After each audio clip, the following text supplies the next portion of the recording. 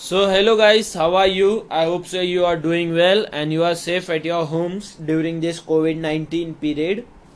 So today I will be discussing about one of my favorite topic, and also one should focus on this intriguing topic when you are in your 20s. Yeah. So that is side hustle. Yes, you heard right, side hustle. First of all, let me explain you what is side hustle. So side hustle is something that you have to work on while doing your full-time job. Yes, well, it's totally depends on you how much time you will give for this work. You can Side hustle is something that you can work on while pursuing your main job. Sometimes sub side hustle also pay more than your main ordinary jobs. Side hustle can be anything like doing music, dance, art, creativity, influencing, anything.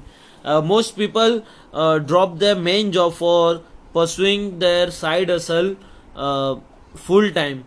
One of the favorite author has said that good things happens to those who hustle. Yes.